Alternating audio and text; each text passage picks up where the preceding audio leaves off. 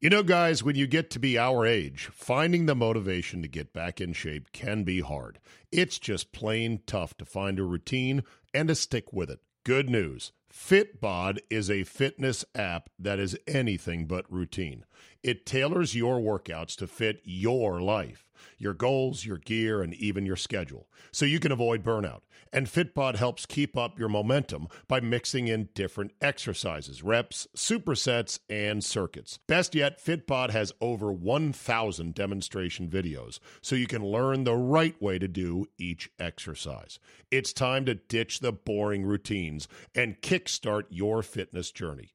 Add Fitbod to your workout essentials. Join today to get your personalized workout plan. Get 25% off your subscription or try the app for free at fitbod.me/Zabe. That's fitbod.me/Zabe. Oh, there's nothing quite like the smell of fresh blood upsets in the month of March. The 12-5 stunners, the 11/6 buzzer beaters. But most of the time, what do you get for that? A dash of I told you so at the water cooler? Oh, look at my bracket. I nailed that one. Great. Wouldn't you rather get paid instead? At mybookie.ag, you can and you will. The 12-5 upset when betting with MyBookie is a take your girl out to steak dinner winner. And right now, when you sign up for an account, MyBookie will match your deposit with a 50% bonus. Here, just have 50% more. Why not? Use promo code ZABE, Charlie, Zulu, Alpha, Bravo, Echo, at mybookie.ag to activate. We're all going to be in office pools, and that's fine. Nobody's going to get the perfect bracket. We know that. But you can make a killing at tournament time by seeing the big mistake coming and pouncing. So let's go, people. MyBookie will match your deposit with a 50% bonus. Use promo code ZABE to activate the offer. You play, you win, you get paid. Only at mybookie.ag. Today on the ZabeCast, they say that a bumblebee shouldn't be able to fly. It's too heavy. Like Stephen A. Smith and his opinions are so weak, he shouldn't be able to break the bank. Apparently he's gonna. We've got my man, the Hoosier Kid, Ron Thomas. We'll talk Final Four college hoops, grumblings about Coach K and Durham, and bad reffing. All that plus high school kids do the funnest pranks. Bonus 1% Zabe is locked and loaded, so buckle up and let's go. Here we go.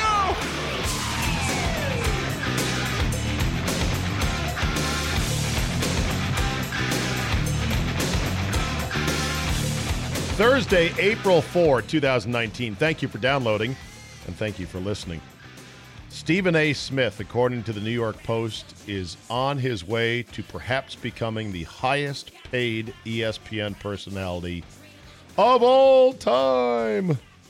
Reports are he is going to be getting a raise to the tune of close to $8 to $10 million per year in a new contract, even though his current contract, which pays him a mere $5 million or so a year, has 2 years left on it. This would vault him well past Mike Greenberg, vaulting him well past Mike Greenberg of Get Up fame, the highest publicly known salary at $6.5 million. It is believed that Scott Van Pelt is somewhere close in arrears as the late-night star on ESPN, and that Tony Kornheiser and Mike Wilbon of PTI fame are also in that close to $5 million a year range, which I find pretty incredible that ESPN would spend close to $8 million on a half-hour or even 22-minute of actual programming debate show, of which they have many others. But, hey, good for Wilbon, good for Kornheiser, I guess, whatever. That's great. Great work. If they can get it, they got it. And they're good. And, you know, of all the people on ESPN, I think there's more respect for the opinions and the witty stylings of Wilbon and Kornheiser, and certainly a lot of respect for Scott Van Pelt, who's excellent and gets it. And I think Van Pelt, to me, feels like he's one of us and that he's actually a real sports fan. Stephen A. Smith he's a TV character. Stephen A. Smith is a guy whose career arc really should be a case study for people who want to get into sports media, because he began as a beat writer for the Philadelphia Inquirer, toiled away for years doing that, rose to the level of columnist, but then ended up getting demoted by the paper to just a general assignment reporter. He then filed a grievance with an arbitrator, and after like a year or so of winding its way through arbitration, he was reinstated by the Inquirer, but was told that he has to keep his political opinions out of his writing and other TV commentary as part of that agreement.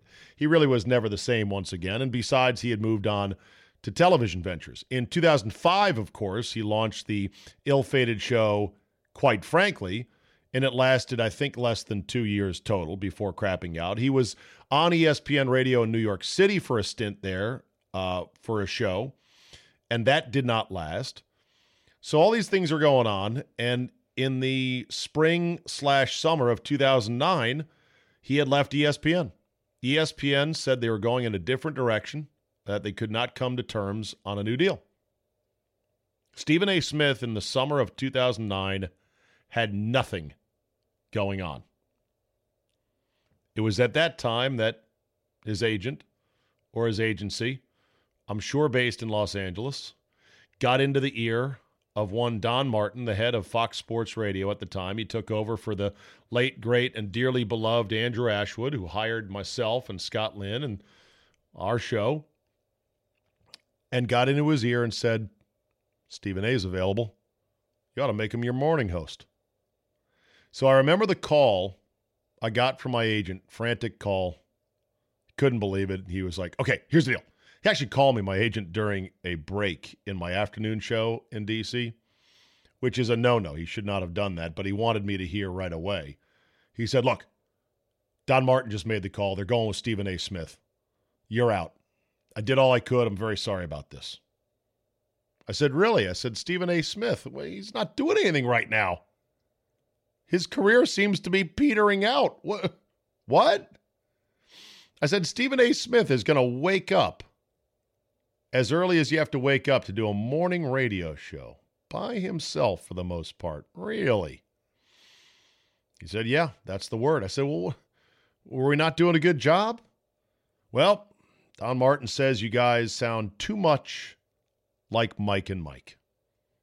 And that's when I said, oh boy, this fucking business.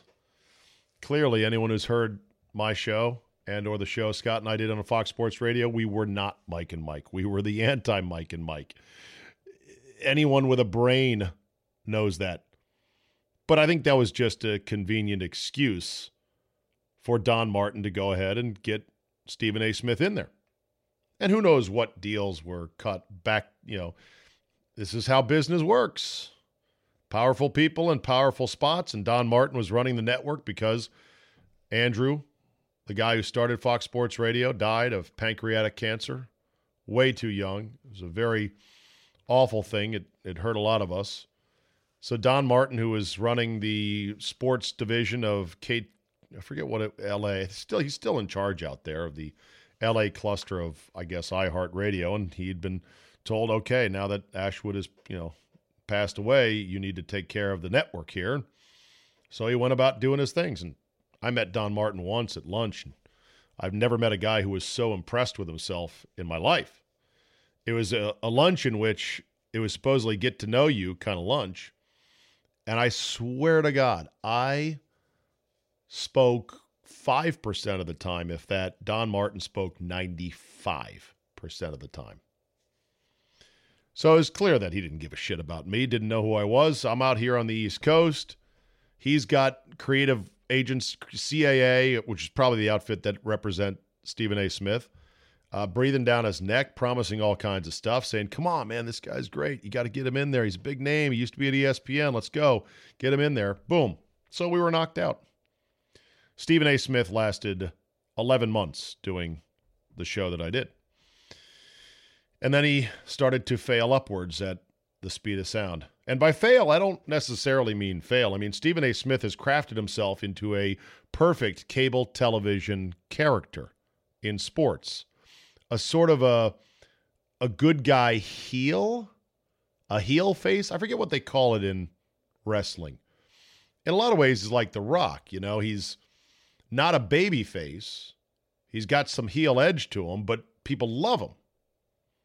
And he's got this character going in which he's got these catchphrases like stay off the weed, and Aaron Rodgers is a bad man, and talking about the Cowboys and trolling Cowboy fans and laughing when they lose and saying they're an accident waiting to happen, with remixes of him saying that, trolling Cowboy fans on live location, and doing just enough controversial stuff to remain, in focus without getting actually fired. Now, something Stephen A. Smith said, I think he's lucky he didn't say them now versus saying them when he did. For example, when Ray Rice and the video came out, Stephen A. Smith said that part of the discussion needs to be on how women in these relationships need to be careful so as to not provoke the kind of response, violent response, that Ray Rice invoked against his fiance or wife.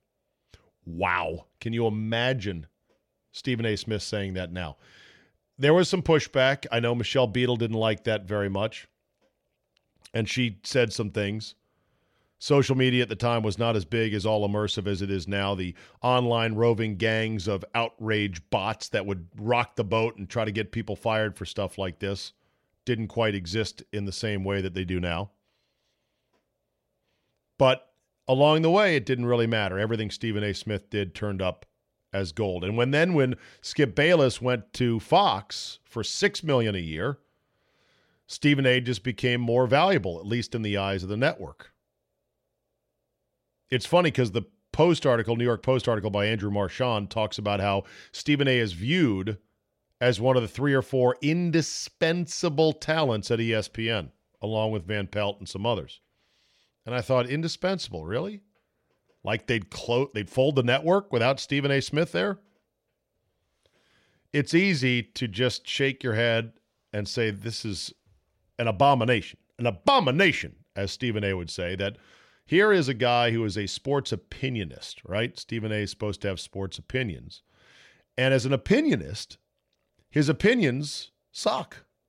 They objectively suck. They are thinly formed, often dead wrong, and hyperbolic in nature at best. But he's what the people want. He is the perfect cable television character. And he has understood that. He has seized that. He has rode that to what might become a huge payday. It's an interesting business, to be sure. I'm actually in Stephen A. Smith's Wikipedia page. Yay. Hey, how about that? It does mention that he replaced me, replacing Steve Zabin, a Washington, D.C.-based talk show host, in January of 2010. Yes. Famous. Not as rich as Stephen A. Smith, but there you go. Apparently the Post said he's a fan favorite with management up at ESPN because he's willing to go on and do lots of other stuff, of which they've given him other stuff, such as doing all kinds of hits on SportsCenter, going to big events, and now doing boxing and MMA. I said one of the benefits of Stephen A. Smith not being married without kids, although he has a daughter, so mazel on that, but he's still basically single at 51 years old, so he can do all that work. What else is he going to do? Hey, Stephen A., do you want to go to the Final Four? Yes. Hey, Stephen A., you want to go to the Super Bowl? Yes. You want to go to this big Conor McGregor fight? Yes, of course. He's not worried about, I was kind of hoping to be home with the wife and the kids. It's an advantage. I would recommend to anyone who wants to climb the ladder and perhaps jump on the rocket ship of fame and success in sports media, getting married makes things tougher. Stephen A. Smith along the way, I think, had no problem saying, you know what, I don't like this deal. Or I've come to a dead end on this runaround with ESPN, so I'm just going to quit and I'm going to plot my next move, and I'll figure out a way back. And let's see, who do I have to tell about this? Nobody, just me. And am I going to starve? No. I just checked my bank account. I've got lots of money in it. It's a lot different than if you have a wife and 2 kids and you come home and you say, honey, I just quit ESPN. You what? Yeah, I didn't like the bullshit they were asking me to do and stuff they were saying about how I presented things. So I said, fuck it, I'm out. I'll figure something out. What about our health insurance? What about the kids' college fund? Where are we going to live? Do we have to move? Pack up?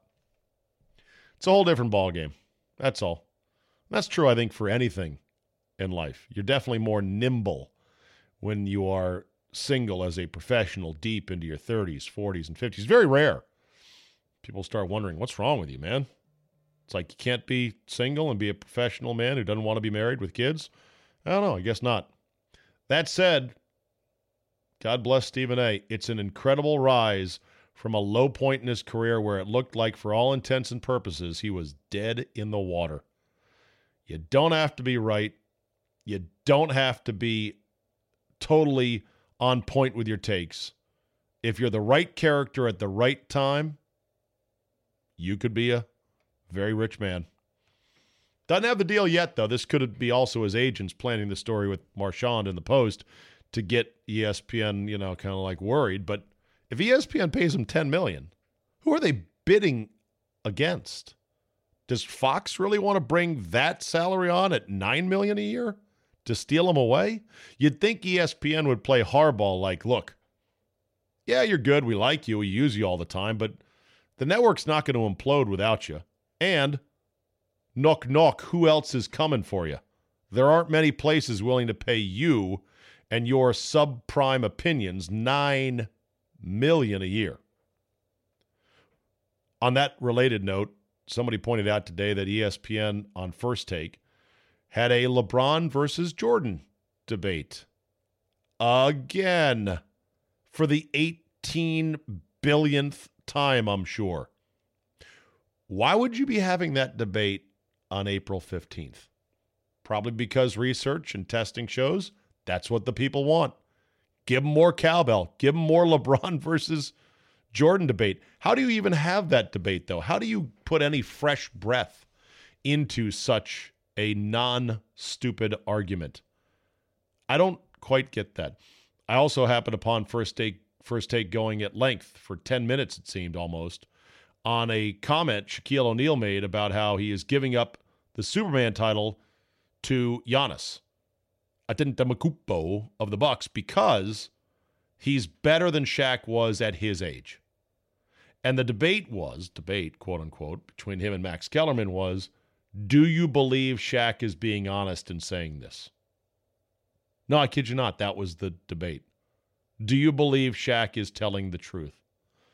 I just sat there saying, this is an interesting topic. This matters to anybody in their lives? Apparently the answer is yes. God bless Stephen A. Get all the money you can, my friend. Keep on failing upward at the speed of light.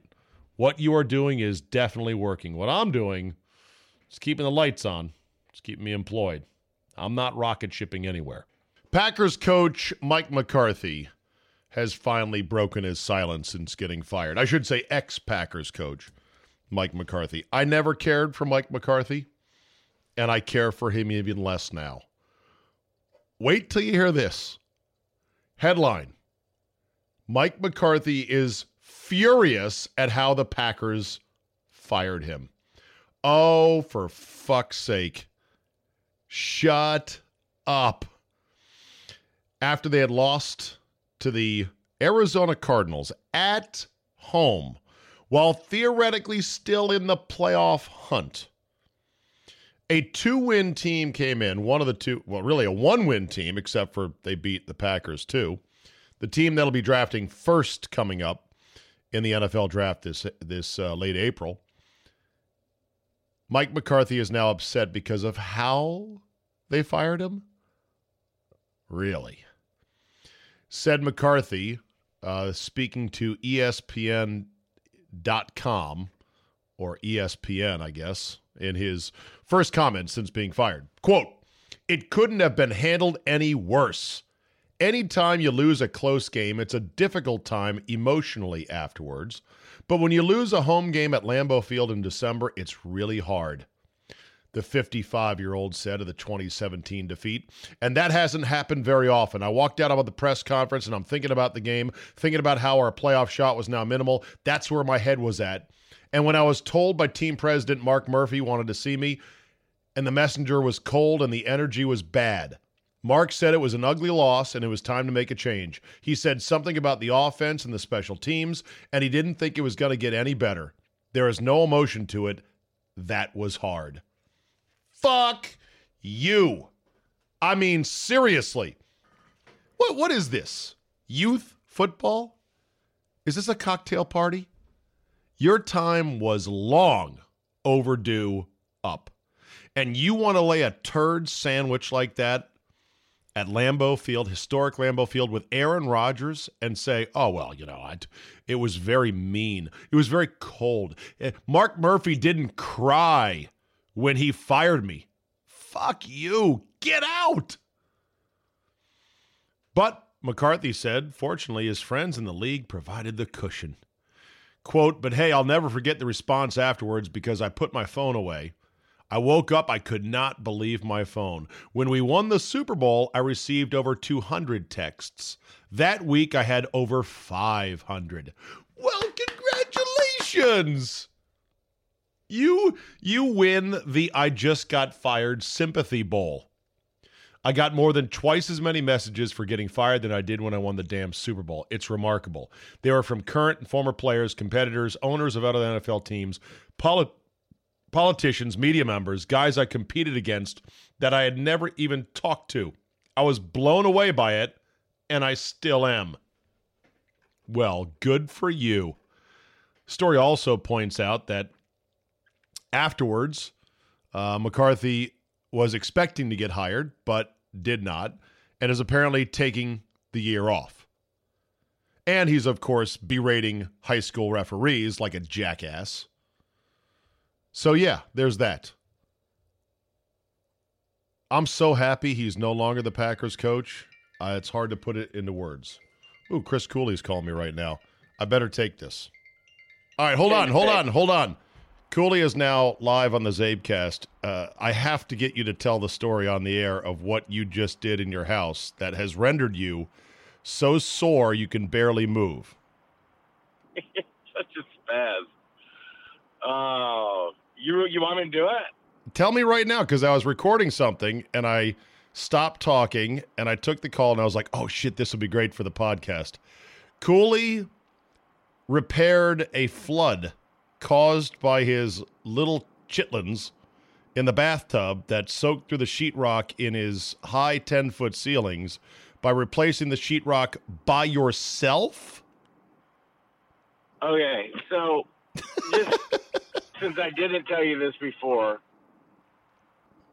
my son turned a bathtub on like 8 months ago, and it flooded a third of my house. It was a huge insurance claim. That was not a project I did. Oh, so this is the second time your son has flooded your house. This is the second time. Oh, Lord have mercy. So this time you're like, okay, that's not as bad. I can do this repair. Now, Cooley does a lot of his own repairs. He's quite handy. I didn't want to call the insurance. I didn't want to call. Because out of shame, like you'd have to say, it happened again, and have them laugh at you? Yeah, so the sad thing is a pipe burst in a house that I own in Wyoming 2.5 years ago, and it flooded the entire house. So this is my third flood in 3 years. Oh, my God. All right, so I wasn't there. So okay, here's the deal. Yeah. So I'll tell you the whole story. So I was changing all the filters in all of my spigots or all of my faucets or whatever it was. You have a well, so you understand this. It's like you have a high level of manganese, I would bet. And that stuff clogs up your filters, so your water doesn't spray or flow the way it should normally flow. Right. So I was trying to clean out my bathtub filters, and I twisted the bathtub. I couldn't get it out, and I broke it off the pipe. Oh. I'm not saying I'm super strong. I was going crazy. It broke. It felt like it just untwisted. Oh. So I realized I broke it off the pipe. This was 2 weeks ago. I left it sitting there. So it wasn't my kid's fault. It was my daughter who did it. She saw the bathtub the way it was normally sitting. She turned the tub on. She didn't even know. It couldn't have been more than 15 minutes. Probably not more than 10, because it was off. I sat down last Friday to watch the tournament. Maddie, my wife, came in and she said, "Why is the floor soaked?" It was carpet or just a rug. Oh no! I was like, "What?" And I stood up and we felt it, and it was like there's no spill. It was soaked.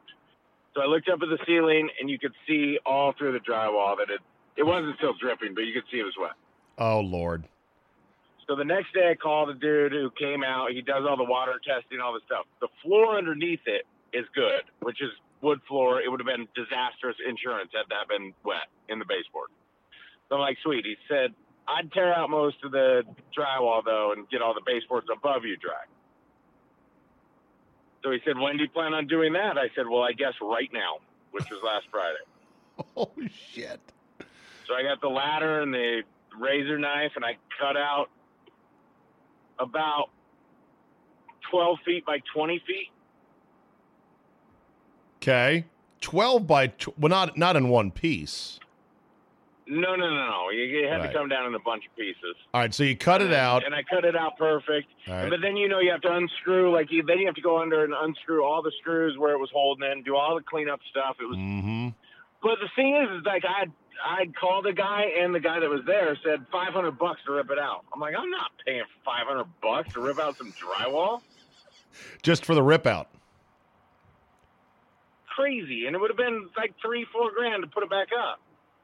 Okay. So I rip it all out. It's like 12 of those giant Husky bags that you buy at Home Depot full of sheetrock. Sucks. I got dust everywhere. Oh my God. So how do you get all right, hold on. What is a standard size piece of sheetrock in dimensions? 3 feet by 6 feet? 4 feet by 8 feet or 4 feet by 12 feet. Holy shit. So 4 by 8 sheetrock, that is not a one-man job to put that up on a ceiling, much less on a wall. And yet there you are on a ladder climbing up to put that up. How did you even get the screws in as a one-man job on a ladder? It was harder than I really anticipated.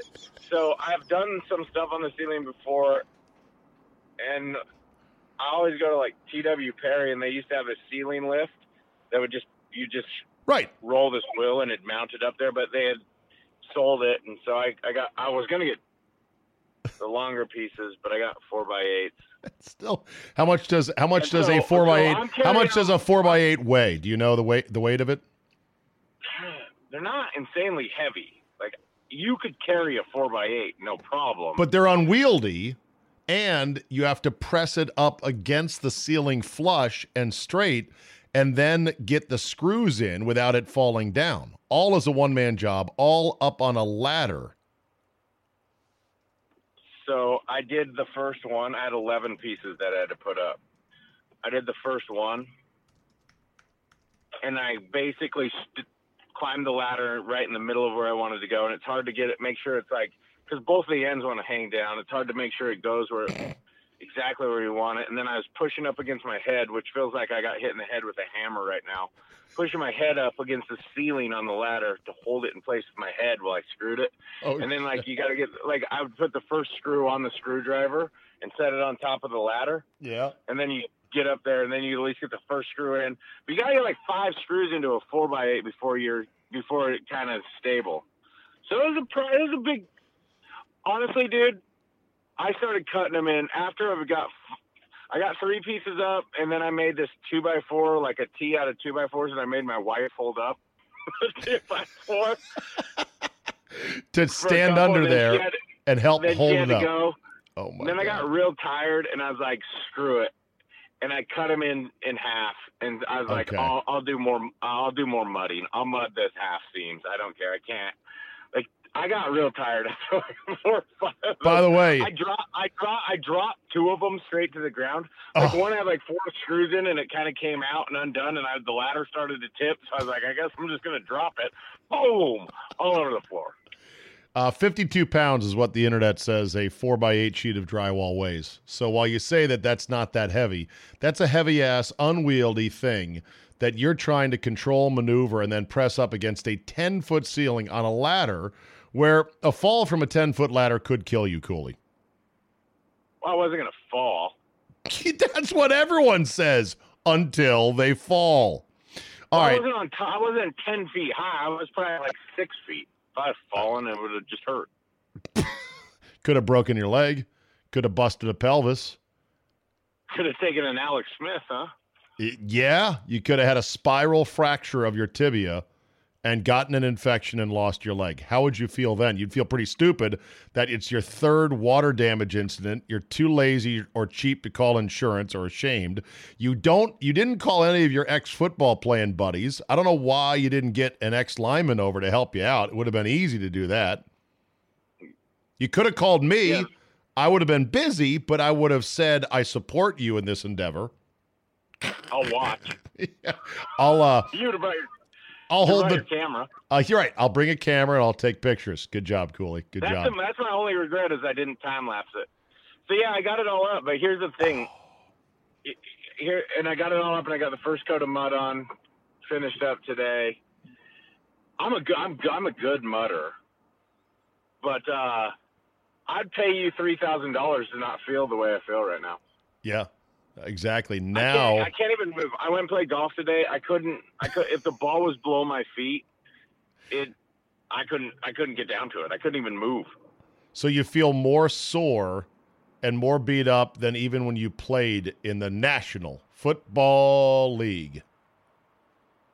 The way I feel today is, and by the way, it's compounded with what happened in the National Football League, but the way I feel today is no game compares to the way I feel today. Holy shit.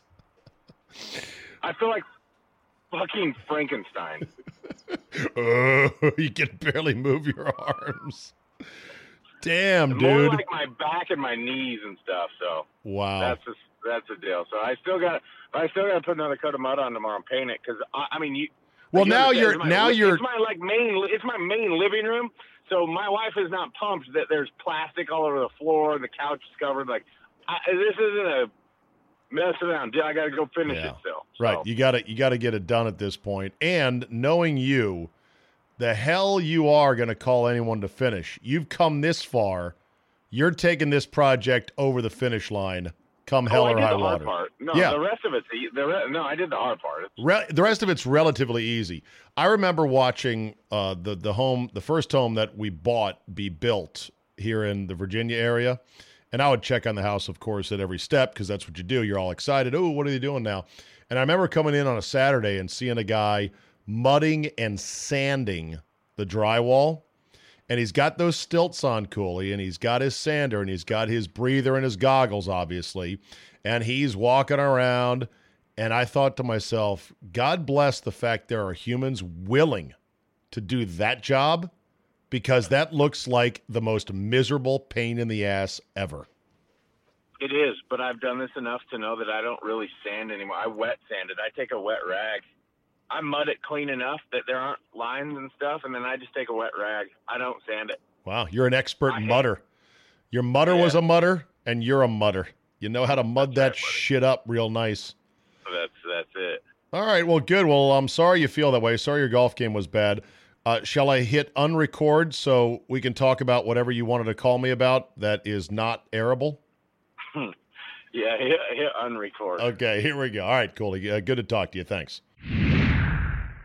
Oh, there's nothing quite like the smell of fresh blood upsets in the month of March. The 12-5 stunners, the 11/6 buzzer beaters. But most of the time, what do you get for that? A dash of I told you so at the water cooler? Oh, look at my bracket. I nailed that one. Great. Wouldn't you rather get paid instead? At mybookie.ag, you can and you will. The 12-5 upset when betting with MyBookie is a take your girl out to steak dinner winner. And right now, when you sign up for an account, MyBookie will match your deposit with a 50% bonus. Here, just have 50% more. Why not? Use promo code ZABE, Charlie, Zulu, Alpha, Bravo, Echo, at mybookie.ag to activate. We're all going to be in office pools, and that's fine. Nobody's going to get the perfect bracket. We know that. But you can make a killing at tournament time by seeing the big mistake coming and pouncing. So let's go, people. MyBookie will match your deposit with a 50% bonus. Use promo code ZABE to activate the offer. You play, you win, you get paid. Only at mybookie.ag.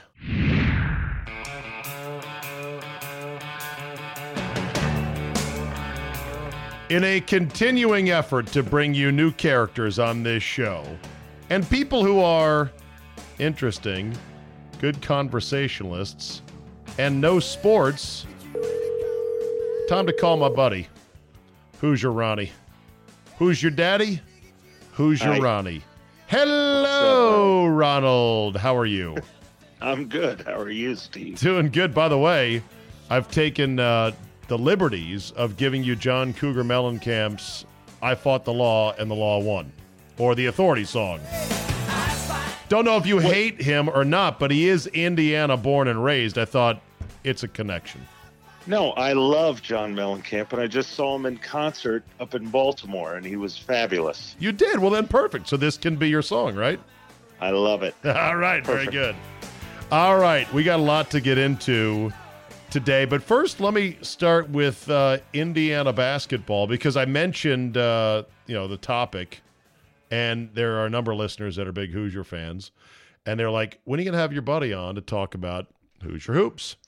Now, last we talked to you, Ron, you were getting kicked out of Capital One Arena for running your yap at Tom Crean, and he stopped to yell at you. I never got kicked out. He didn't have the grounds to kick me out. But after watching Indiana lose for the 18th out of 20 tries to Wisconsin. Oh, Jesus. Yeah. Crean lost 18 out of 20. I had it.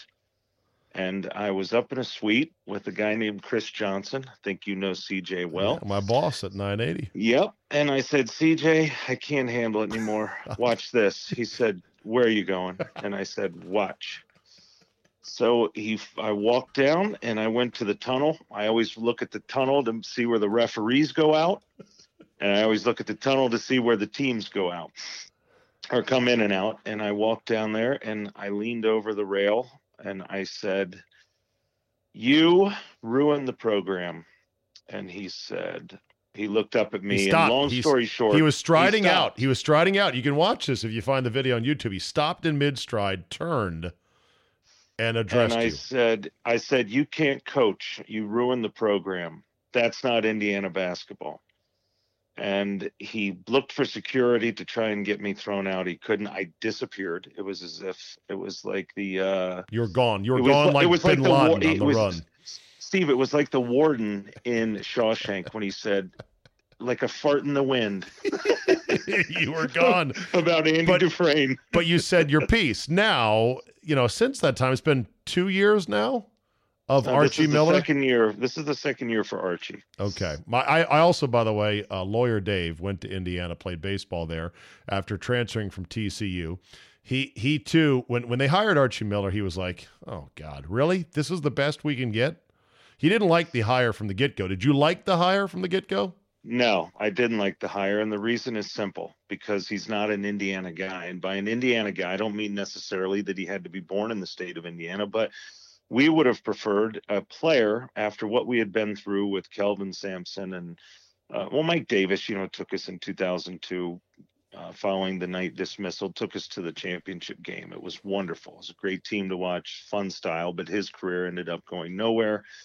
And then we had Kelvin Sampson, and then of course we had Tom Crean, and the Archie Miller hire was probably as disappointing a hire as I've experienced, being a University of Maryland graduate and close with Gary, and just because what he's they were not going to do after that. Just because he was not an Indiana guy, who would have been your guy? But Steve, the main reason I was upset is because there was a guy who played on that 2002 team named Dane Fife, and Dane Fife has been an assistant to Tom Izzo for 9 seasons. Wow. Okay, his first assistant. Now, I figure if a guy's good enough to be an assistant for Izzo, he wore an Indiana jersey. He sat on the sideline next to a genius, and again, we saw how much of a genius Izzo is here in the last week, or so, and Mm-hmm. they could have hired him. They didn't even offer him the job. They went with Archie Miller. Fred Glass, the AD, made another bad hire. And people would say, well, give him time. This is year 2. All right, Indiana starts out 12-2, Steve, this year. Things are looking pretty exciting.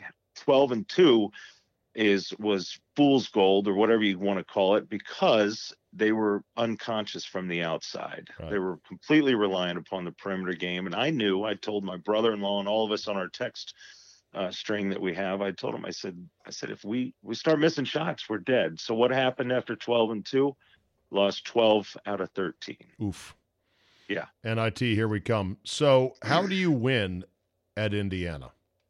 You win at Indiana by playing a style of basketball that takes care of the ball, for one. It's amazing. You can't score if you don't have the basketball. So that's it's not a new concept. True as Dr. Naismith's original peach buckets. Yes, it is. So you take care of the basketball and you play defense, and those are going to win you games in the Big Ten. Should you try to recruit outside of the state and outside of the Midwest? Well, that's where I was going next. We have an affinity for our homegrown players, and we got one this year, Steve. We got Romeo Langford, who was literally supposed to be the savior for the program. In fact, that's what he was labeled. Indiana Mr. Basketball, number 4 all-time leading scorer in high school, in the high school, record books in the state. So you think everything's going to be great. He came and he ended up being the number 1 scoring freshman in the league at 16.5 a game. But I also think he was number 1 in the league in number of times he was beat off the dribble, number 1 in the league for the least amount of emotion and leadership displayed. A guy who literally had 0 fundamentals. I've never seen a guy miss more big foul shots. I can attribute at least 5 or 6 missed foul shots to, a win or a loss, and it going to a loss because of the missed foul shots. He's one of those guys, Steve, and we could touch on a lot, but this whole one and done thing. He was a one and done before he even came. Romeo, Romeo. Yeah, and the way I explain this to my friend, to my brother, and everybody is, I said, listen, Indiana was basically Verizon. Let's say Verizon corporate, and you go after this kid, and he's got his mind set on going to work for Apple. Apple being the NBA. Right. So he's going to come and he's going to work for you at Verizon for 1 year. What is he going to bring to your corporate structure for the future? He's not bought in to making Verizon the best it can be. It's a stepping stone to Apple. That's absolutely right. And guess what? They make the NIT. If they just won that their game in the Big Ten tournament, had they beat Ohio State, that would have been in the tournament. He would have had more of a chance to showcase his talents, if you want to call it that. But they make the NIT, and guess what? He's got a bad back. He didn't play any of the games. Oh, they ended up they didn't. Yeah, he didn't play any of the games. They beat St. Francis at home, I think it was. Then they beat Arkansas at home, and then they lost to Wichita State. He didn't play any of those games. Romeo Langford will go down, in my opinion, as the biggest bust in the history of Indiana University basketball. Wow. Bigger than Lawrence Funderburk? Oh, wait, he was Ohio State. God, how do you only you would remember he was name. Ohio State. He was not Indiana.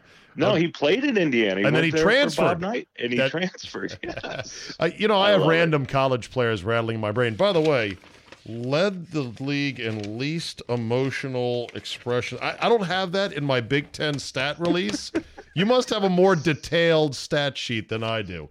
Well, okay. Steve, hold on. But Steve, I tell myself I'm not going to watch. But since I was a child, I have watched every single Indiana University basketball game. I love that. But that's because you grew up in Indianapolis. Well, actually, you're from Zionsville. Born in Indianapolis, from Zionsville, Indiana. But I traveled we went to every home game. Yeah. It was just what we did. By the way, I never really probed you as to your emotions when Indiana met Maryland, the school you went to, in the championship game in 2002, which was, by the way, 17 years ago to the date yesterday.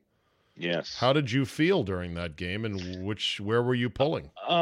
We have a lot to talk about. I'll just make it simple. I was close to the Maryland program, close to Billy and Billy Hahn and Jimmy Patsos and Gary and all these guys, but So I you still lean for the home. Okay, still lean yeah, for I Indiana. did. In And- fact, I'll never forget. I was watching it down in D.C. at a bar down in Georgetown, and there was a foul that should have been called against Tom Coverdale. He got fouled, and I said, "Call the foul." And I was with all my Maryland guys, And they're like, "What's wrong with you?" There you go. Yeah. There's the barometer.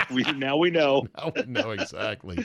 By the way, why did Davis's career peter out? Because it's, I'd say, very unusual for a D1 coach to take a team, especially a pedigree team, to the mountaintop and come just short, and then have his career basically crap out. Like he didn't have the work ethic, for one. I know that for a fact, having some people in the program that told me that. He just wasn't willing to do the work to get the kids in and out of class. And it's a grind, man. It is so competitive. Division I, man. Listen, it's 90%, 10% coaching, 90% is the rest of the stuff. Babysitting, recruiting and working and babysitting and gently raising money. Gently lying to mommy and daddy about your son and what he's going to do once he's here. And then keeping the investigators at arm's length if you're doing something shady, which if you're in the SEC, you're definitely doing something shady. And, of course, you having had Kelvin Sampson, you're probably looking at him now at Houston thinking, okay, he's back, just like Bruce Pearl. He's back. I guess cheating works. I know Gary, our mutual friend, has to be disgusted with the way things are now in college basketball.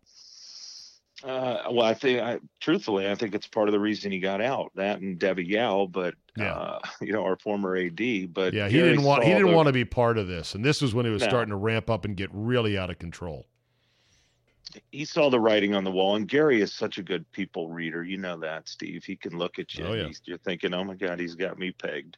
But I say that because he knows these coaches so well. He just knows the game. He's been around it. He's a Hall of Famer. He was a wonderful player. People don't give him credit for that, but he's played the game and he coached the game. And he started at American, then he went to Boston College, so he got a taste of the Big East. And the stories he has about the Big East, about being down at the meetings down in Florida and different places when the league was just this would be the ascendancy of the Big East when Dave Gavitt negotiated the groundbreaking cable TV deal that put the Big East in everyone's homes and got people like you and me of our age to fall in love with Pearl Washington and Chris Mullin and Ronnie Cycli and all these guys. I mean, this was like, wow, college basketball on my television. It was great. CBS watching those games in the Carrier Dome was just the greatest. It's like Georgetown, Syracuse. It was must watch. But right. So let me switch. Go ahead. So Gary just had it. He had it. Yeah. He knew what was going on, and he wasn't going to play that game. Yeah. All right. So let's switch over to Duke because you've got.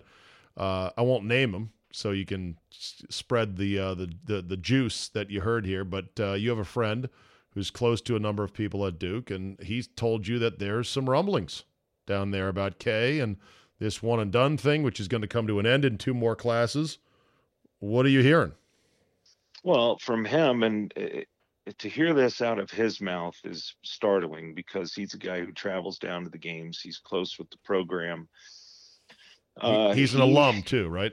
Yeah, and I think, oh yeah, absolutely. And I think he was maybe, held captive or a victim of the moment because it was just after they lost. But he literally sent me a text message, and it said, "Coach K, it's time, end of an era, I'm done."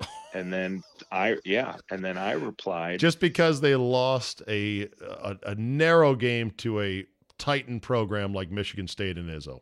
Okay, well, that's for any average human being who doesn't have a former tour player mind on their head and handle money and big money from players around the world, this and that. But Steve's not one of, I'm not going to say his name again, is not one of those guys. But what he said was, and it's proven as far as statistics, 2 Final Fours in the last 15 years with all of that talent. That's Okay, what it well, is. That's what it is yes, for Duke. 2 and 15. 2 and 15. So if you're going to only do 2 in the last 15, then at least give me some kids that I can fall in love with, aka my Hurleys and my Grant Hills and my Thomas Hills and my Leitners and my Cherokee Shane Parks and all these Batiers guys. and guys Yeah, like that. exactly. Even and Jay Will, and, JJ Redick. yeah, Redick, fall in love with them and have an identity, and enjoy. But they're concerned with the way, and Coach K, in fairness to him, is concerned with it too. You can't help the guy for recruiting these players. Now, some would say, well, how the hell is he getting these players? Because they're being offered a ton of money to go to other schools. Are they going to turn down $150,000 to go to LSU or that's what we're led to believe, that they want to play for Duke and the mystique and being on TV and the history and Cameron Indoor, the most unique setting in college basketball, and Coach K, who coached NBA All-Stars and Olympic teams, that they're buying into that and they're saying, I don't need the $150,000 that LSU offered. Yeah. That's what we're supposed to believe. I don't know if I believe it. The corollary, Ron, is Duke may be one of those too big to fail institutions that, God forbid, you put Duke on ice. What does that do to the sport?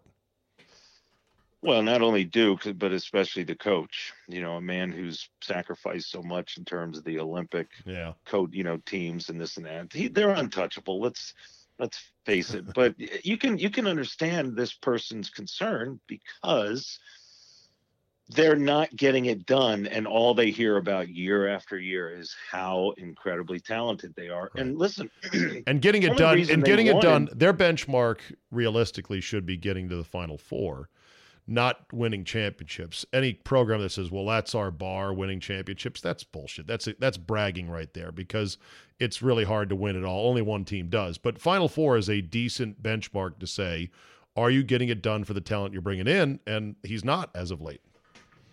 Yep. And I mean, for the fan experience alone, to be able to take your team to the Final Four, if they get there and you lose, your fans are going to be really, really understanding, because you've taken them there. They've been able to get their hotel, get their plane tickets. Because it's a week-long party. Oh, my God. It's the greatest. You've been. There is nothing better than the Final Four. And I heard Gary talk about on his podcast tonight with the DC basketball coaches. He said that getting to the Final Four is not the ultimate. Obviously, winning a game is the ultimate, but it's damn close, he said. Yeah. Right. So it's you're in a rarefied air. I mean, you use it to recruit off of. You use it, you hang a banner. We were in the Final Four. It marks you. It marks you as a legitimate big time Division I program. So I wonder how long K will coach. And everyone thinks Dawkins is the logical successor, but Dawkins has been around for a while, He's so perfect for the job, though. He really is. Yeah. He's a graduate. I think that, I can say this on air, but I think having an African-American coach at Duke would be a wonderful thing. Oh, I think it'd be great for the sport, and it'd be great for the school. They are they're a school that is progressive. Let's just say they're all progressive. They're all liberal. This one's how liberal is Duke? It's so international. It's great. It's it's very liberal. So the question that I don't know the answer to, and I guess we won't find out until it happens. What happens after K leaves? Does the program slip? Does it miss a step, or does the show go on? It's easy to assume. Sorry to cut you off. It's easy to assume the show will go on. It's easy to assume the show will go on, but you can ask any number of programs, including yours at Indiana. The show doesn't always go on just because, hey man, look at what we once did. It doesn't, but I don't know. It's just got such a mystique. Have you been there? Have you been inside camp? I got to see Duke Carolina with Stackhouse on the Carolina team. You've been to the mountaintop. You've seen it. And I saw a December game between Duke and UCLA with Baron Davis. Oh, wow. And is this when you were in Charlotte? Yeah. Yeah. Yeah, I had a friend, Jimmy Lloyd, who big Duke supporter. His dad had tickets, and I went up there for it, and it's like, who the fuck is this kid, Baron Davis? He's unbelievable. Didn't he wear a headband? I think so. Maybe he did. And this Steve, before he blew his knees out, and he, of course, was young, and he could spin move, and it was slick, and it was like, holy shit, this guy's going to be a great pro. Yeah, Steve, I recommend to anyone get to Cameron Indoor, even if you hate Duke, just go and be part of it because it's 9,000 seats. It's all cramped. It's old school, but it's old school, as you know, Ron, without being dilapidated. Everything is in pristine condition, and you feel like you're in a fucking time machine. It's incredible. You know what it reminds me of is on our golf trip over to Scotland. It's like walking into Troon. You think, look at this fucking old place. And then you walk in and you're like, oh my God, everything's perfect.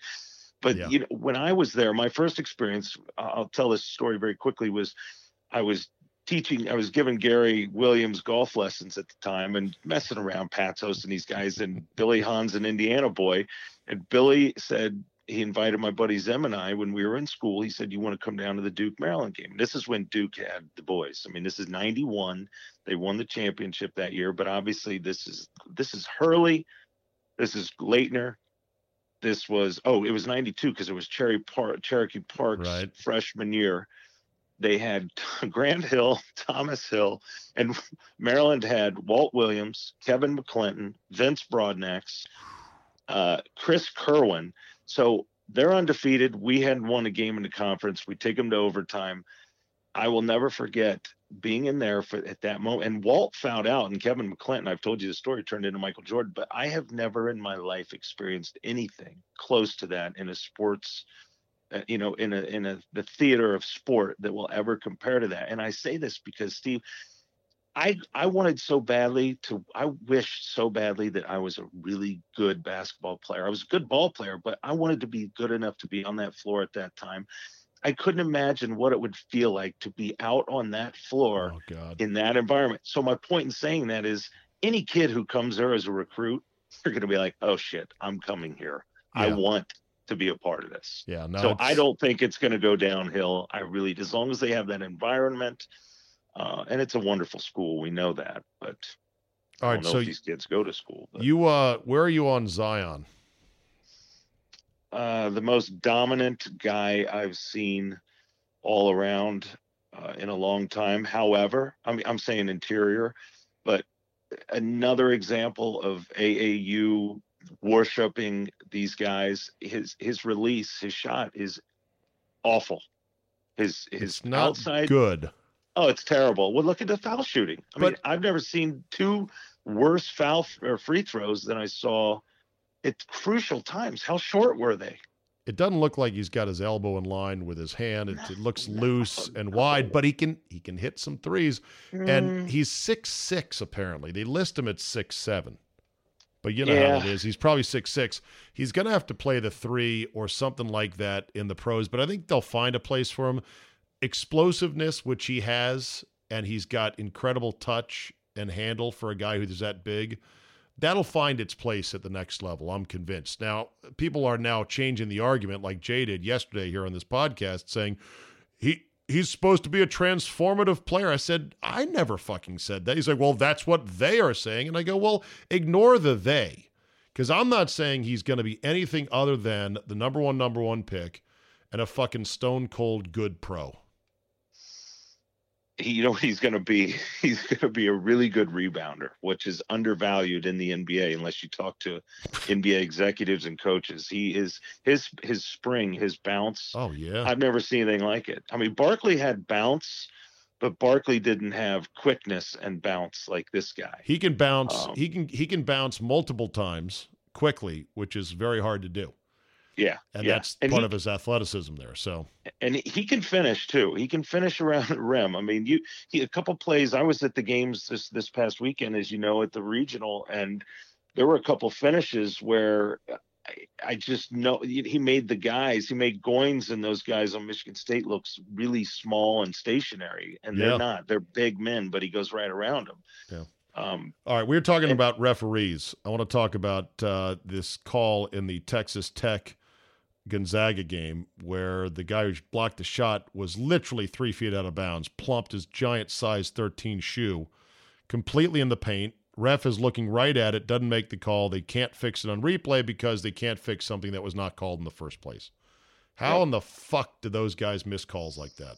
All right. So you've got, well, I don't know if I need to tell people, but as a former official and high-end high school and did some college. Okay. So, and I was good at it. I stopped when my son was born because it took too much time away from it. You have a lead official. Every play you have a lead official. The lead official is the guy who runs down and runs the baseline. Okay. Then you have a trail official who's the guy up top. And then you have an opposite C official who is going to be opposite and foul line extended. That's his job. As the ball moves, the lead official moves towards the ball. Then they rotate. The C official, the lead or trail official comes down. So it's a poetry. It's a symphony. Okay, so on that play, the guy up top has the sideline, and the guy underneath has the end line. However, that doesn't mean that it's set in stone. So the guy, Earl Walton, who was the lead official on that. He was on the baseline and looking right at the play. Looking right at it.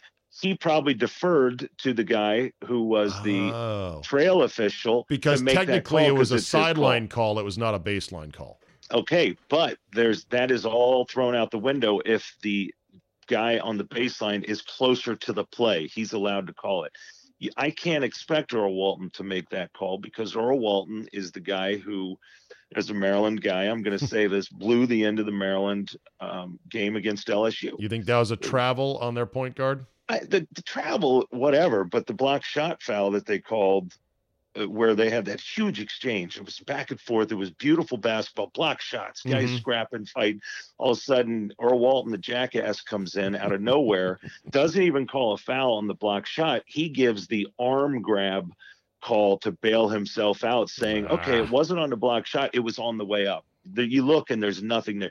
He turned in the punch bowl, came out of nowhere, ruined a great thing. Maryland had that rebound. We would have gone up 4 with a minute 23 left, or we would have been up 4 with the ball with a minute 23. Instead, they go to the line, hit 2 foul shots. Earl Walton is also the same guy who got thrown out of the Big East because in 2011, there were 2 no calls at the end of the St. John's Rutgers game, which are literally go down as the worst officiated game in the history of the game. It's that bad. I mean, when you get thrown out of a league, right, that's how bad you are. Well, didn't Ted Valentine get thrown out of the Big Ten finally this past winter, I think? Yeah. Well, they just they told him he's no longer welcome. Yeah, he was getting to be a little too much. They just announced the Final Four referees. Who's in it? And I have the names right in front of me. And a guy that is there that is really surprising. His name is James Breeding.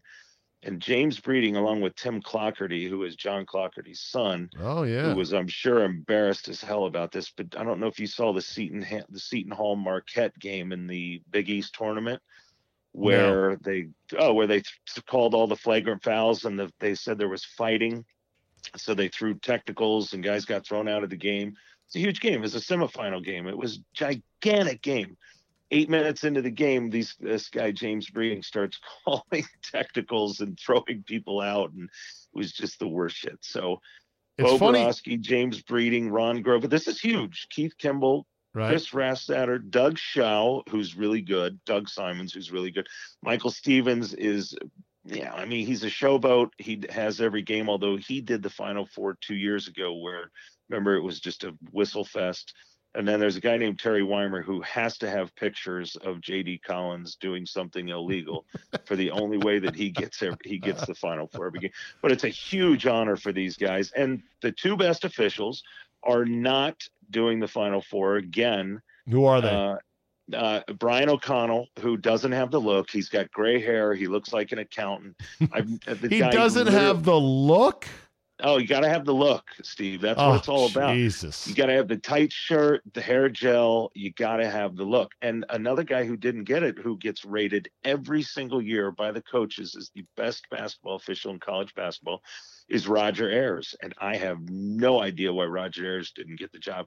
But going back quickly to the Final Four in the East Region, the East Region games, neither game went into the bonus in the first half, Steve. It was beautiful. How about the non-fouls being called, the lack of fouls being called, impacting the outcome of the game, where Duke only had four team.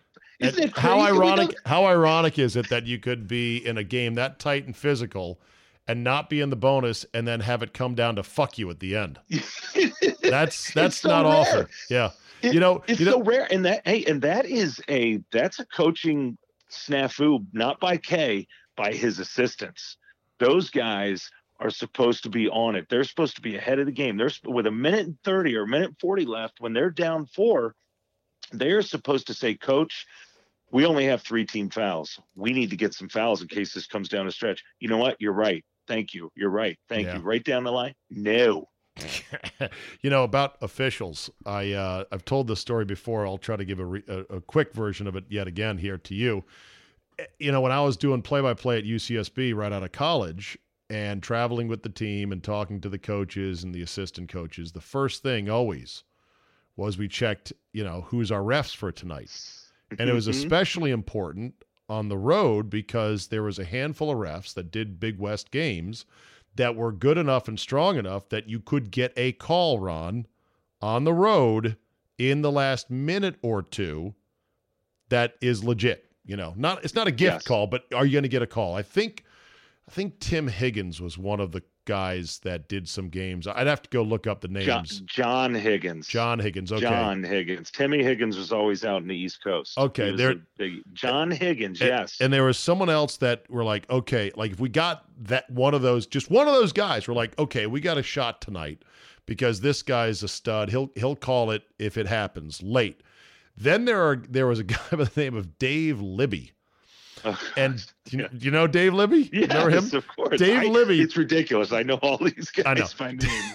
Dave Libby, his signature thing was that when he pointed in any direction, he would curl his middle 2 fingers down, but leave his thumb and his pinky out along with his index finger. So it's like a trident. And that was on both hands, and he would peacock and charge. Dave Libby. Feeling it. And so me and Chris Carlson, who was the student assistant manager, would always joke with each other in the hallways of the team hotels. We'd say, "Hey man, gonna get me a snack at the machine," and we'd throw each other a Dave Libby and just joke about it. But that's how important the referees are in college. Steve, it's literally, I'm going to stop just short of saying it's everything, but my God, it's a lot it's crucial. It's I mean, if your best player, if you're big man and you don't have a lot of big men, if he gets his first foul within the first minute of the game, I'd like to see what the statistics are on your win-loss, because one within the first minute, which you never, ever, ever as a referee give any guy a foul in the first minute. You talk to them. If they're pushing underneath, it's generally going to be a push in the back or something. A good referee, the lead official who's roaming the baseline, is talking. That whistle's out of his mouth. Clean it up. I don't want to blow clean it up. Yeah. And they're not here to watch me. That's what I used to always say. Before I'd throw the tip, I'd say, it's Friday night, boys. They're not here to watch me. Keep your hands off each other, and you won't even know I'm here. Yeah. And sure as hell. And you let them go out and play. Now, the call, I do agree with the call in the Purdue, Virginia. Wait, who was it? Purdue, Tennessee, where they fouled Carson Edwards, excuse me, on the 3-pointer in the corner. Yeah. Remember missed the first one? That's a foul. It's a good, Jay yesterday on this podcast thought it wasn't a foul. I said, dude, shooters are protected till they land, and Edwards did not kick out his leg egregiously. There was a little bit of sort of an arc to his body shape, but it was not egregious. It was not. Yeah. It was not Reggie Miller flailing his foot out. No, it wasn't. And they wrote that into the rules that when you're closing out on shooters, you can't crash into them after the ball is gone. Yep. So hey, there's one other referee, real quick, Jeff Anderson. I forgot. He is going to be the lead official in whatever game he does. He's a black ref, and he runs. Wait till you watch this dude run. And I say he's a black ref because it'll we call him the Prancer. He does a lot of Big East games. He runs with his knees up like he's in football practice, running over the Hup, dummies hup, that are hup, laid hup. down. Yeah, wait. But he actually is the best official. Is he? Yeah, he's great. He's literally great. So. As good as Ed Hightower used to be. Eddie Hightower was good, but he had a weird relationship with Bob Knight's wife, Nancy Knight. And I don't mean that kind of relationship, but Eddie Hightower's wife. I know too much about this. What's the weird Eddie relationship? Hightower's wife used to travel to every time Eddie was doing an Indiana game, Eddie would always bring his wife because Nancy Knight, Bob Knight's wife at the time, would always take her shopping. There's no conflict of interest there. Oh my God. Wow. There are so many stories. Coach Knight and Chris Beard, the Final Four. Chris Beard is a former assistant under Bob Knight, and Pat Knight and Bob Knight together for 10 years he spent with those guys. And I see a lot of the similarities when I watch when I watch Texas Tech play. Do you miss reffing? Yes, terribly. And I want to do it again, and I am going to do it again. It is fun. I did it in college, did intramurals, and I would actually request the fraternity league intramural games, even though as part of their fraternity pledge week, they would make their pledges come to their games and do nothing but give shit to the referees about everything. Oh yeah. Your shoes, your shorts, you name it. And because the fraternities had the best teams, they played in their own league in intramurals, right? Right. And they had some good players. And so when I got to do those games, those were real games, and they were a lot of fun because there was actually a game I reffed in college intramural in which there was several alley-oop dunks. Oh, wow. In an intramural game. And I was like, fuck. And yeah, guys would get intense and they get in your face, but it was satisfying to me at the end of a game that went pretty well to have players on both teams say, hey, thanks, you did a good job out there. Like Absolutely. you feel good as, you're like administering this game. You want it to be a close game. You're really close to, well, I was not close to superior good athletes, but they were good basketball players, obviously, high school kids.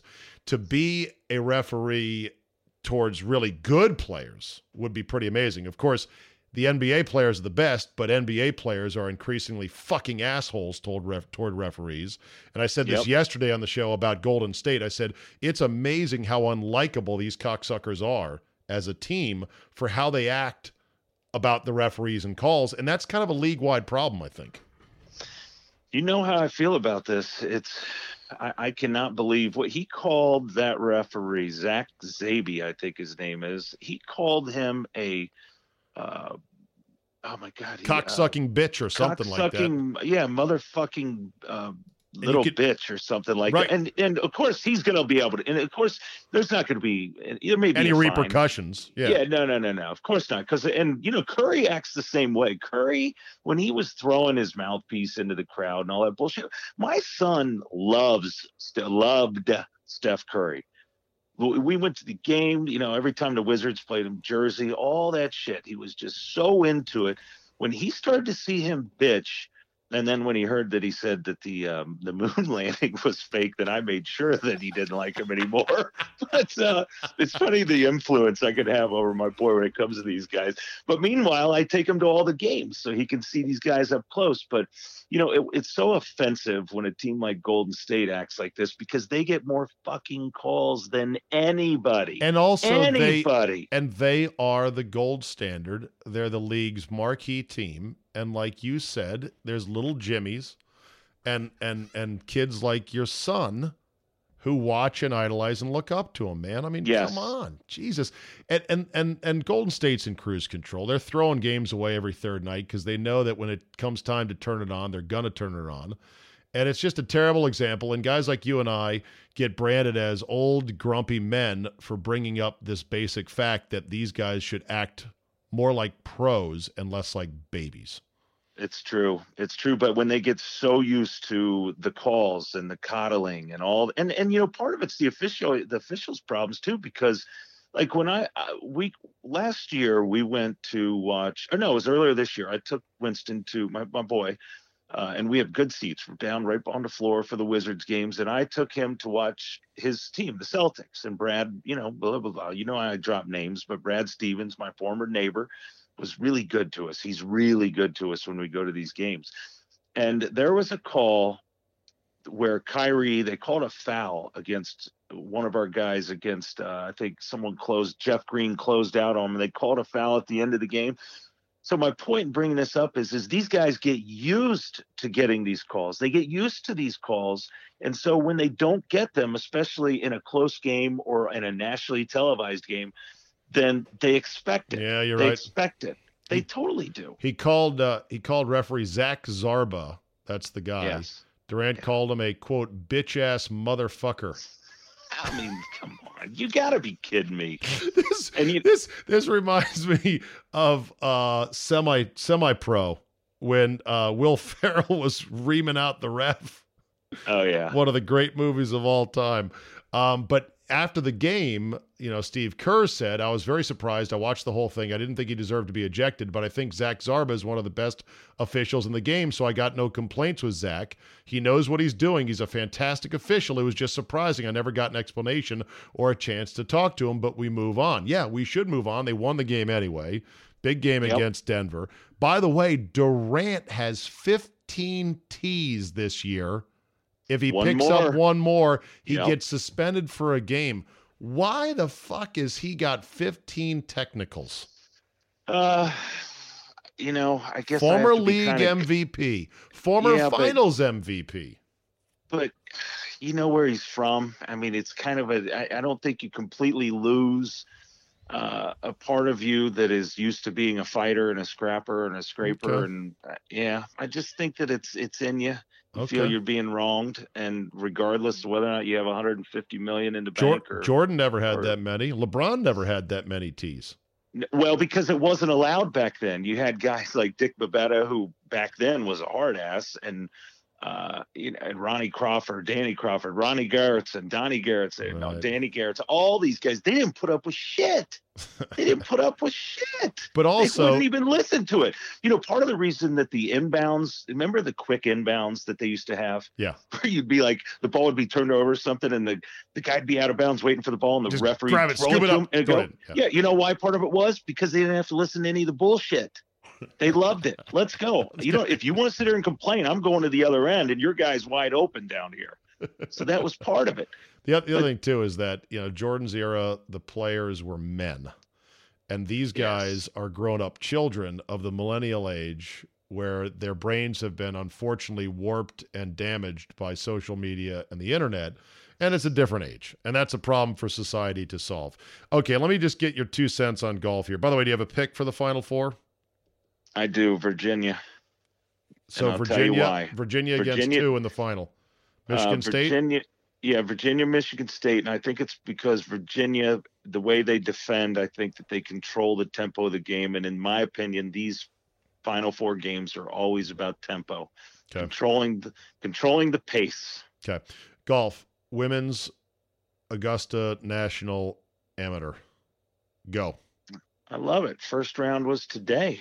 Which is what's today? I don't even know. Today's Wednesday. First round was today, and they use it to then because they're playing one round at Augusta. This round today was at a nearby course. I don't know the Champions name. Retreat, which is phenomenal. It's a new, very private golf course with somewhat really new. Nice.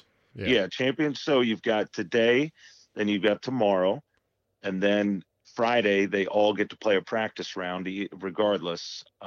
Which is cool. So if you didn't make the cut down to whatever the final number is, 30, top 30. If you didn't make the final cut to go actually play at Augusta on Sunday, right? The Sunday before they open the gates for the actual tournament for the men? Or Saturday? Saturday. Okay. Yeah, Saturday. Right. So Thursday is a practice round for everybody. Friday is the practice round, then they get to play on Saturday. And then Sunday starts drive, chip, and putt. Right. So very nice that all these amateurs, even if they don't make the cut, they get to play a practice round at the most hallowed grounds in all of golf. Yes. And yet, today I saw on Twitter, Ronnie, some golf writers taking shots at Augusta because it's only one round and not more than one round. Steve, these guys don't know anything. You know that. I know. You know that. You know. And I read the comments and the responses to the tweet, because thankfully a lot of people came out of the woodwork to clobber this particular writer. Somebody put it best. They said, "Oh, figures. Progressives complaining about progress. Got it."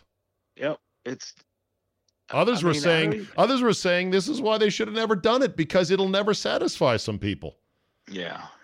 As long as there is a keyboard in front of some people, we're going to have to deal with this kind of stuff, because literally anybody can write anything they want, because they can have a blog, they get picked up by the Atlantic or whatever, or what's it called? The Athletic, although they wouldn't hire someone, I don't think they would write that. This woman today, she hit 18 greens. Did she? Yeah. And under this kind of pressure, she hit all 18 greens. Those were firm greens. She did make a bogey. I mean, Steve, these women are so good. These girls, these women. Yeah. I'm fortunate to host the University of Maryland women's team out at our club. They were just out last week. They've been out 3 or 4 times.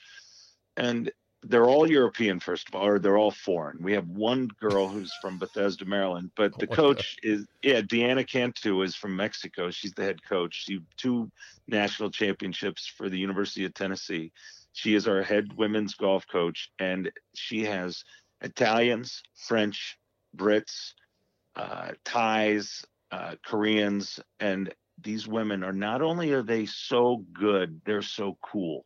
They're cool women. They're like really neat. Well, I think it's neat. I think it's neat what they're doing at Augusta, obviously. I think people got to slow down in saying, well, the LPGA deserves to have their own event there. Hey, it's a private fucking club. Okay? So stupid. You know, yes, just go with it. Tell the Green Jackets, thank you. This is wonderful. And We'll do it. We'll come as many years as you are willing to have it. Thank you. Steve, how about this? How about their golf course is being used on Friday for the women. And of course, the guys who arrive early will get to play. Saturday, they're having an actual tournament. So the men aren't going to be able to go out. I don't know how they're going to do tee times. Yeah. I would assume there'll be the open time for them to go out. But then Sunday, drive, chip, and putt. I mean, how could you ever... It's not exactly anything disparagingly about the Masters and Augusta, what they're doing. Ronnie, great talk. It won't be the last time. Thank you, brother. Thank you, bud. I love you. All right, buddy. I love you too. See you. All right. Bye. Let's end on a sampler platter of a couple of items. Helen Mirren just said, fuck Netflix. She was speaking at a gathering. It was CinemaCon on Tuesday night. And the Dame Helen Mirren of the Queen fame served Netflix up a royal burn, says the website MarketWatch.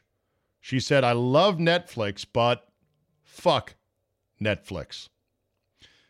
The conference of CinemaCon was a convention of movie exhibitors. Excuse me, that would be theater owners invested in people who will actually go to the theater and watch movies in a darkened room. She said, there's nothing like sitting in the cinema and the lights go down. I'd like to thank you guys for making that environment possible. The Hollywood Reporter noted that Netflix has been a huge topic of discussion since CinemaCon kicked off in Las Vegas on Monday. Motion Picture Association of America Chairman CEO Charles Rivkin told theater owners on Tuesday why he was welcoming Netflix into the fold. Quote, here's what I know. We are all stronger advocates for creativity in the entertainment business when we are working together, all of us. Yeah, but it's such a different product, though. People say, oh, some of these Netflix series are really good. Some of these Netflix movies are really good. Yeah, maybe. But to actually get a movie approved to be shot and displayed in theaters, it's a higher bar. Doesn't mean they're making good movies anymore that you want to go see in theaters. In fact, they're making less. I'm the kind of guy that would want to go to a theater to see a really good big-time movie, but there's less and less that appeal to me because it's all action, CGI, and or horror, bankable genre, and or comic book movies because they are easily translatable to other languages, and they make a ton of money overseas. The days of original, cool, wow, you got to go see this movie and you got to go see it in the theater type movies like Castaway with Tom Hanks and others like that, they're gone. I mean, for the most part, or so it seems. Dateline Florida. How about this Chinese woman that was caught with a thumb drive of malware trying to lie her way past the Secret Service at Mar-a-Lago, where the president was holding a fundraiser. Holy shit. The woman, Yujing Zhang, was charged in federal court for unlawfully entering a restricted area after she said she was there to go to the pool. They called Mar-a-Lago a club, a private club. I thought it was a residence, but what do I know? Maybe it's been converted to an actual club, like a public place, and they were having a big fundraiser there, and the president was there, and Secret Service was there. And this woman said she was there at the request of someone named Gary. Charles. Charles, her friend, told her to travel from Shanghai, China. She had 2 passports. Shady. Told her to travel from Shanghai, attend the event, and attempt to speak with a member of the president's family about Chinese and American foreign economic relations. She had not 1, not 2, not 3, but 4 cell phones, a laptop, and a thumb drive that, according to the Secret Service, had malware on it. Now, I'm not saying she's guilty, but I'm saying, how come we can't hang those people in this country by their ankles in prison for a week until we find out, okay, what the fuck are you really doing here? It's like we've gone soft. How does a person like that get past at least even the first stage of our Secret Service? It's crazy. And I don't think it was a coincidence. So we got the Russians to worry about. Now we got the Chinese to worry about as well. France is banning a popular breast implant over a cancer risk. In a decision it's called historic, Le Monde newspaper said France's National Agency for Medicines and Health Products has informed manufacturers of its plan to ban the so-called textured breast implant. Why textured? Because it clings to the skin inside the boobie, so it doesn't sag or get out of place, or as they like to say, the, quote, Tara Reid effect. Aha. Aha. Okay. That was out of bounds. Not only that, but apparently there was an elevated number of cancer cases that came from these particular implants. Also, France was the center of a major scandal involving boobie implants in 2010 after they found out that a maker of a popular brand of implants had been filling them with a cheap industrial-grade silicone gel, which was more dangerous than medical-grade silicone, which apparently costs a few cents more. Jesus, people, come on now. And then there was this. Secaucus, New Jersey. A hacking scandal has rocked a New Jersey school district.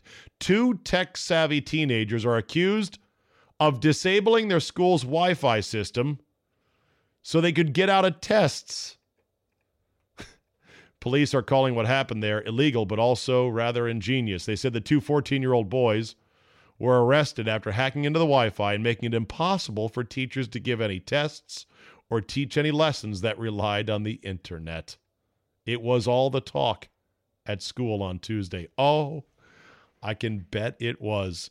See, adults, the kids are not just 1 step, not just 2. They're 9 steps ahead of all of us. These kids should get a slap on the wrist, some after-school detention spreading mulch, and then be promoted to their science and technology team. Stat. That will do it for me today. Thank you so much for listening. Tomorrow, Final Four Confidential from DC Prime with my man Chris Naki as well as Mr. X. We'll get our picks down for the Final Four, our leans, our thoughts, basketball knowledge as well, camaraderie, bon vivants, you name it, the kind of stuff you only get while sitting around a table, drinking drinks, and eating delicious cow. Thanks for listening, everybody. We will see you tomorrow on Steakhouse Confidential turned Final Four Confidential. Sign up at zabe.com/premium. Now go on out there, have yourself a night, and we will see you tomorrow.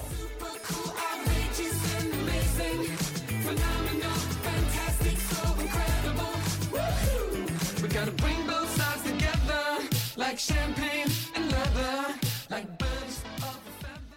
Oh, there's nothing quite like the smell of fresh blood upsets in the month of March.